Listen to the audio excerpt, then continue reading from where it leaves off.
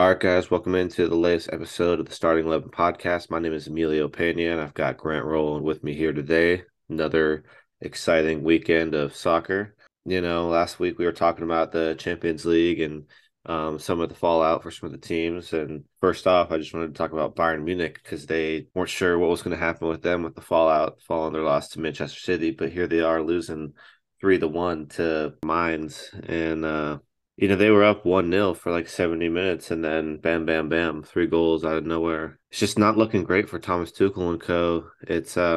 They brought him in to win, to keep them alive in the three competitions, and here they are out of two and, second place in the Bundesliga. So rough start. It's going to be interesting how it plays out. I wasn't sure what your thoughts were on the situation. Yeah, well, after Bayern's dominance in the league, I think they've won the last 10.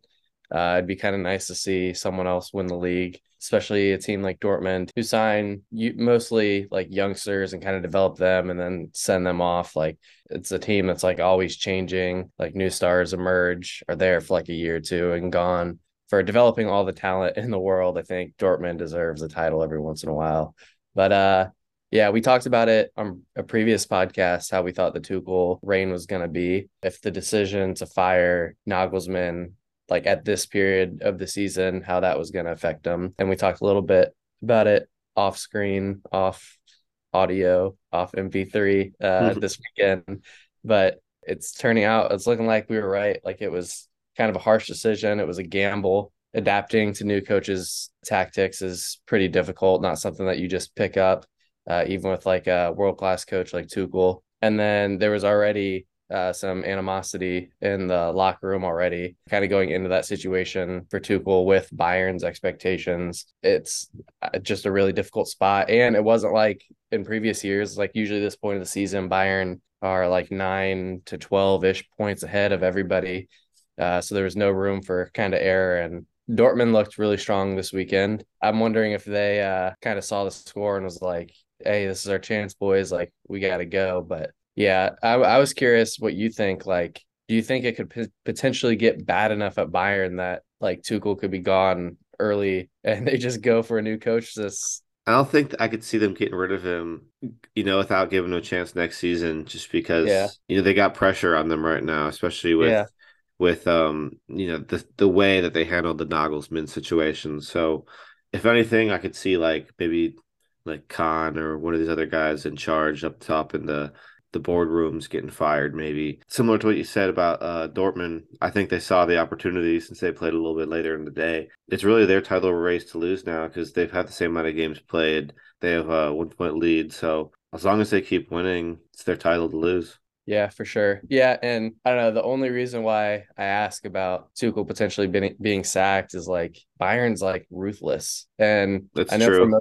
most teams, like what they lose on aggregate to City 4-1, 4-1, yeah. 4-1, like to Bayern standards, 3 goals. That's a pretty significant, like not a great start for Tuchel. That, to be fair, kind of knows City because being at Chelsea. But yeah, I agree. I don't see him doing it, but at the same time, with everything going on, I saw like a kind of leaked, rumored list of potential Bayern players that they're looking to shop in the summer. It's a pretty significant list, and yeah, who knows? But yeah, just with Bayern, like they used to be, not saying like they used to be, like all of a sudden now they're just in panic mode and not well run. I mean, they're still Bayern Munich, but these last few months have been like very uncharacteristic of Yeah. a Bayern Munich team. But It really has been Hollywood FC, so to speak. yeah, for sure. And transitioning though to the FA Cup, both Manchester teams got the dub this weekend, and we're gonna get the Manchester Derby in the final once the season wraps up and we get to that. So that'll be an interesting matchup. I think that Manchester City has the edge here just because of their raw talent and current form and everything, and they're still in all these different competitions still. So I think it's going to be a steep battle for Manchester United, but chance for Eric Ten Hag and co to get a second title this season. So should be interesting. Yeah, for sure. And these little, I'm not gonna call it little because it's still kind of a decent trophy to win every year. I do like heavily root for underdogs in it because it's like their chance to win. So it would have been nice to see like a Sheffield or Brighton kind of go through and Right. potentially win it. But we get a Manchester Derby, so it'll be interesting. Even if I think that kind of raises the stakes even more. Bragging rights, even though again it's just like an FA Cup, like I don't know, you don't want to lose out a trophy to a rival in your city. So I'd expect pretty strong performances from or pretty strong squads too for both of them, even though they're still both fighting for the league. Manchester City fighting to win it, and United to be in that top four, trying to get as high as they can in those standings because that obviously affects where you are in Champions League. But yeah, I'm excited. I wish this was United of like a couple months ago when they were absolutely on fire because Right. City looked pretty unstoppable at the moment. So that would have been made it maybe a little more interesting. But yeah, like you said, I mean, another chance for United to get another trophy over under Ten Hag. Not like the biggest trophies they could have won this year, but trophies nonetheless. They haven't gotten many in the past, and if they do, that's just another good like building block on their way up to being like the Manchester United we kind of know and like the United of like historical like big club dominant of the time. So I'm trying not to laugh, but like when you said top four, I just couldn't stop thinking about Tottenham and the result this weekend. yeah, And I think it's over for them as far as getting top four. It's also like hard not to laugh considering it's just you and I today and Morgan's not here.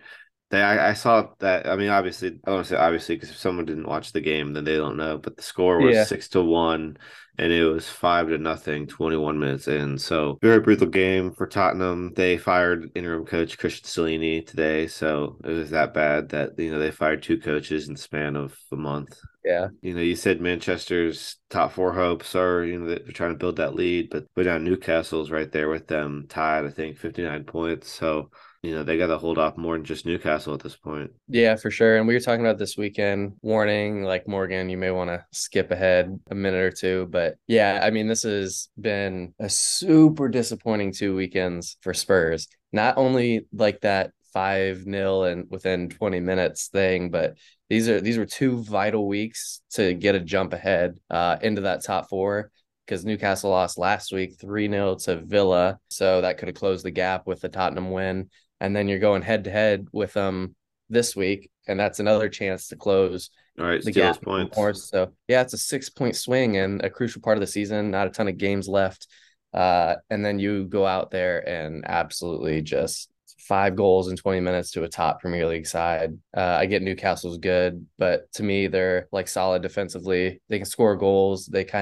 But they were like the team that kind of grinded away wins this whole year, like some Right. 1-2-1s. And yeah, they have talent like Alexander Isak up top, but this is still like Newcastle and the window didn't go crazy buying players. Like this is still just a solid Newcastle side. And to kind of let them do that to you again in such a crucial spot when like you can it's literally in 2 weeks could add a 6 point swing and you have some momentum going in. But looking back now, I know it's only been, I don't know what, like a month since Conte was sacked. We were Ish. talking about, yeah, ish. We were talking about like, are the Tottenham players, because obviously he went in that interview saying, I don't know, they just don't have that like grit to them, whatever. They don't care. They don't take accountability. Right now, like you had two options. You could have proved them right, which they're doing. They're just kind of sulking around, like kind of feeling bad for themselves when it's like this is substantial. It's like I can't underestimate the 6 point swing in 2 weeks. That's huge. Or you could have proved them wrong, but then that also kind of looked kind of bad. But who cares? Like maybe they just didn't like Conte. But yeah, they're proving them right now. And there are some big names in the manager list this year that could potentially be hired. And I don't know, it's just very uninspiring and making Tottenham not look like an attractive place to go right now. And from what I'm hearing from Morgan and what I'm seeing online, like some of the stars don't want to be there anymore. Some really loyal guys that have like stuck around with Tottenham, kind of going through it. Like this is just like whatever camel back, something that broke the camel's back. I don't know Charles what broke the the camel's back. child that broke the camel's back kind of thing. And yeah, very disappointed in Spurs. It's so hard because you want to tread lightly because like Morgan's our boy, but at this point it's just like I'm getting frustrated Yeah. seeing the Spurs team, that massive club that has been in Champions League finals, play like this. Like, Yeah, and he said it before, Similar phrasing. I don't know if this is exactly what he said, but I think it's time for Spurs just to turn the page and kind of start fresh and build a new era because, Harry Kane's obviously a club legend, but it's time for him to go to somewhere else and try and win some trophies while he still can, and time for Tottenham to get some value from him while they still can and just move forward because obviously it's not like the NFL where you can just draft a new player and build your Mm. team around them, but it's time for them to find that new player who's going to be their leader and build around them, I think. Well, I mean, the problem is like you can talk about these rebuilds all you want, but like you need to build like a culture there. Like the mentality right now in Tottenham, like again, like Morgan, you might want to skip ahead even more if you're at this point. Like the fact that the attitude is like, oh yeah, I want to sell Harry Kane, one of the greatest goal scorers right now, and like Son, because I want to see them win trophies somewhere else.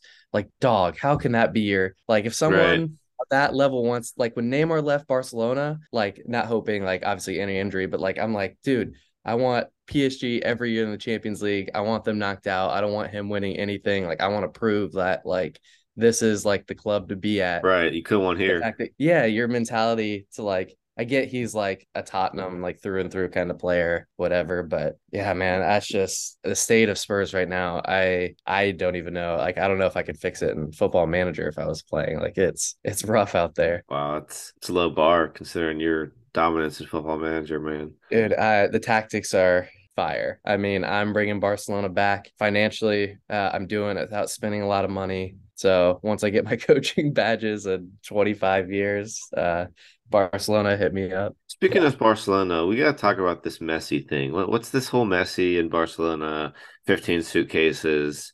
What's this all So about? he, there's a lot going on here. So rumors came out that Messi was arriving in Barcelona. I think this was like Saturday or something. He arrived, went like through a back way through the airport, so he couldn't be seen, and he had like 15 suitcases with him. And then there was also leaks, rumors, whatever you want to call it, of a Messi signing his kids up for the same school they went to when obviously when he was playing in Barcelona. And then there's like kind of a mixed feeling on the reporter. I think it was Gerard Romeo. I don't know his name, but and there was a mix of like, yeah, he's pretty reliable for Barcelona. Some people were like, he's just some dude that like Twitch streams and talks news and any, I don't know, just that says whatever to get viewers. So I don't know. It seems around the soccer world like that is kind of confirmed. And I think he wants to come back. And Barcelona, I guess, submitted a plan for La Liga financially to see if they would approve it so they can sign Messi back. Cause like, look, it's Lionel Messi. Like with our financial situation, if we can agree with a plan on La Liga for finances, that benefits the league having Messi Right. in your league. But yeah, there's rumors that he's meeting with Xavi. He wants to see where Barcelona, what the like one of the main problems is like this whole financial burden that's going on with us. It feels like some weeks like we're good, maybe can't spend a bunch of money, but like we're financially like within the regulations to play in the Champions League and stuff. Some weeks it's not, and like we're in big trouble. So we'll see how that plays out. But it sounds like right now he's just kind of waiting to see what we do, kind of financially, what we're approved for, and if we're gonna like pass, I guess, all the requirements to make Champions League. So obviously, I think it is official. He doesn't want to sign with PSG. So I think right now it's Barcelona, and if we can't get it together, then probably off to like a Miami or something. So Yeah, well, it'll be interesting to see how that plays out because, like you said, Barcelona legend, greatest of all time. That's a big move for them, especially if yeah. they with them getting back in the Champions League and everything. So, Yeah, um, we've been in the Champions League and we just can't get into that knockout stage. It's kind of haunted us. I think it's back-to-back years being sent to the Europa League, which is not great. But I don't know, we're taking right, steps forward on our way to win the league this year. Big step. Some players that maybe wouldn't have grown as much with Messi there because he's so dominant on the ball. You kind of feed him because he's magical. I've kind of grown because it's no longer like, oh, like, the pressure's on, give the ball to Messi. He's going to make something happen. And more than likely he does. It's like, all right, like we got to get it going. Like I got to learn. We got to right. make some moves. So debatably kind of a good thing. Messi's gone. Let's young players kind of grow into roles. But yeah, absolutely want him back. Can't take him. And I love that the Barcelona fans in the 10th minute are doing the Messi chant. Well, one last thing before we go. Wrexham AFC promoted to the next division. Yep. Obviously, it's a feel-good story, not just for soccer fans, but just fans of Ryan Reynolds and Rob McElhenney here in the Yeah. US. How far can Wrexham go? Yeah, so this is a obviously very interesting, kind of inspiring story. But I was actually listening to Ben Foster's podcast today. Obviously, ex-Watford guy brought out a retirement because I think Wrexham's in goalkeeper got injured, and like he stepped in for the last I don't know how many games of the season, but end of the season, and he was talking with Mark Goldbridge, who runs like the United Stand, which is like a Manchester United fan channel, and Mark brought up a good point. He was like, yeah, like good for Wrexham, obviously, like big club, I think third oldest team Yeah. in the world, but he was like, honestly, with the money kind of going in that club, not in like a disrespectful way, like you should be out of the national leagues and into like the big leagues, League One. So he said it'll be interesting, and like the story kind of starts next year to see what they can do in League One. But I was looking at who got promoted last year in the National League that Wrexham is in, and they're up there on the table. I think they were like fighting for like that playoff spot or whatever. But Wrexham, I think they'll spend a year or two. I could see them winning League Two relatively easy, but League One championship is a whole other beast. There's more money going into it, more pressure, quality obviously way better. But Wrexham, I think, can go as far as they want to go. Like we talked about it Mhm. a little bit on the weekend, like the size of the club. I think they have like a 15,000 seating stadium, and there are some Premier League teams like Bournemouth who I think are like at 10 to 12. So like comparing size wise, like I don't think that's an issue. It's just They always expand too. yeah, I think it's really going to come down to it's going to be tough because like they have the documentary, like you like grow close to these players, these like fans that are getting in, but you do have to like up some quality. It's going to be tough seeing some of those players go, and I think they just really got to have a good like scouting department, football plan. It's the expectation shouldn't be like, oh, competing for trophies every year. Like what they've done is obviously great, but this isn't just like an overnight like 5 year thing. You're in a Premier League. Like it takes a lot of planning, a lot of hard work, like good scouting, player development, all that. But I think the sky's the limit because financially, like we've seen, like what Rob and Ryan have done for the club has exploded them massively. And it's nice to see like some attention on those lower league football teams because there's teams like that all over, like really local clubs, and all the fans like super passionate. So it's nice to see some attention on them for once and not all the big Premier League teams and stuff. So sky is the limit for Wrexham. Absolutely. I think that's super well put. It'll be very interesting to see how this journey plays out because obviously Ryan Reynolds is a, Hollywood A-lister, and you saw a lot of his friends were there, like Paul Rudd and Yeah. some of the other people from like the Avengers and whatnot, and circle of people that they're all friends with. So, maybe Kim Kardashian will take her son there in a couple of weeks or, next season, and they can Yeah. go watch a game too, and it'll help Right them there. grow even more. Yeah, I heard Drake's a big Wrexham fan, always has Oh been. yeah, I'm sure he, Yeah. he has since day one too. Yeah. With all that being said, I think that's going to do it for us this week, and we'll come back at you next week.